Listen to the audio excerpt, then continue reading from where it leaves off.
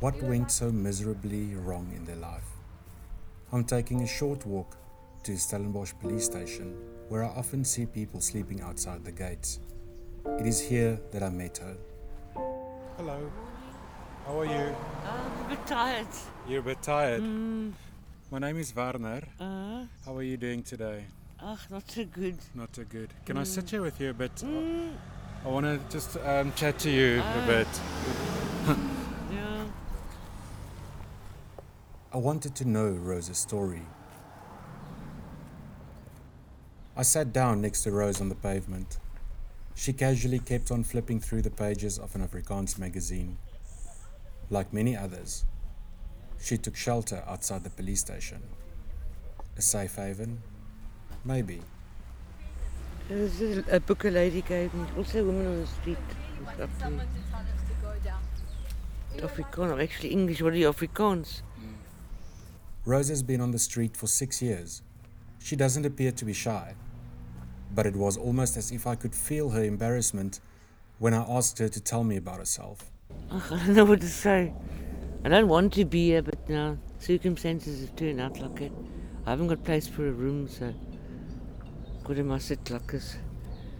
I wait for people to give me money or food or whatever they want to give me.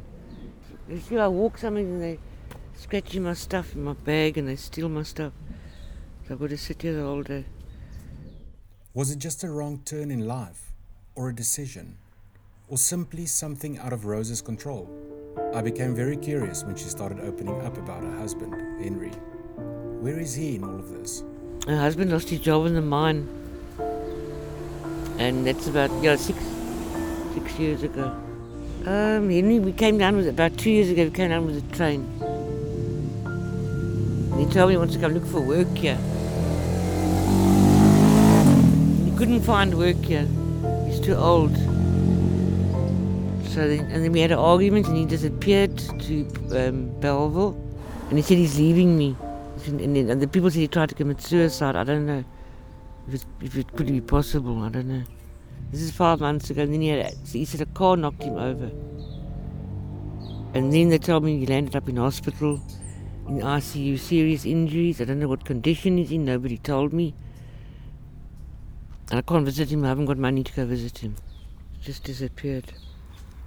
I cannot even begin to imagine the noise, irritation of passing traffic, people taking chances, or just walking by ignoring you as if you are just sitting there to take a break from a long walk. It seems that Rose is sharing my thoughts. And you get really rude people.